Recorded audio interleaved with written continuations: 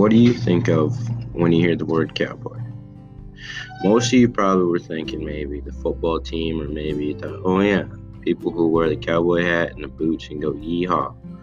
Well, I'm here to tell you, being a cowboy is much more than that, and there's a lot more behind the true meaning of cowboy. I believe that people don't really understand what being a cowboy means to people. Most people think, oh, a cowboy is someone who rides and rodeos, wears a cowboy hat and boots. Or people say, you're a cowboy for your boots, but really, it's much more than that.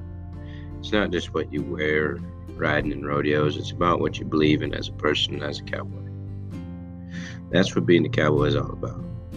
It's not just about yourself or your own life. It's helping others when they need it, or being there for somebody, or maybe even taking care of the neighbor's cows while they're gone for the weekend.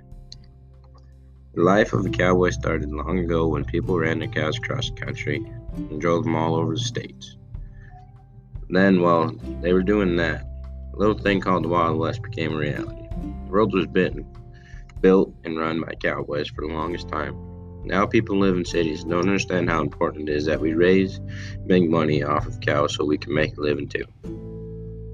Some people are just so dumb that they think their food comes from the grocery store, but truly, there's a long story behind where all the food comes from.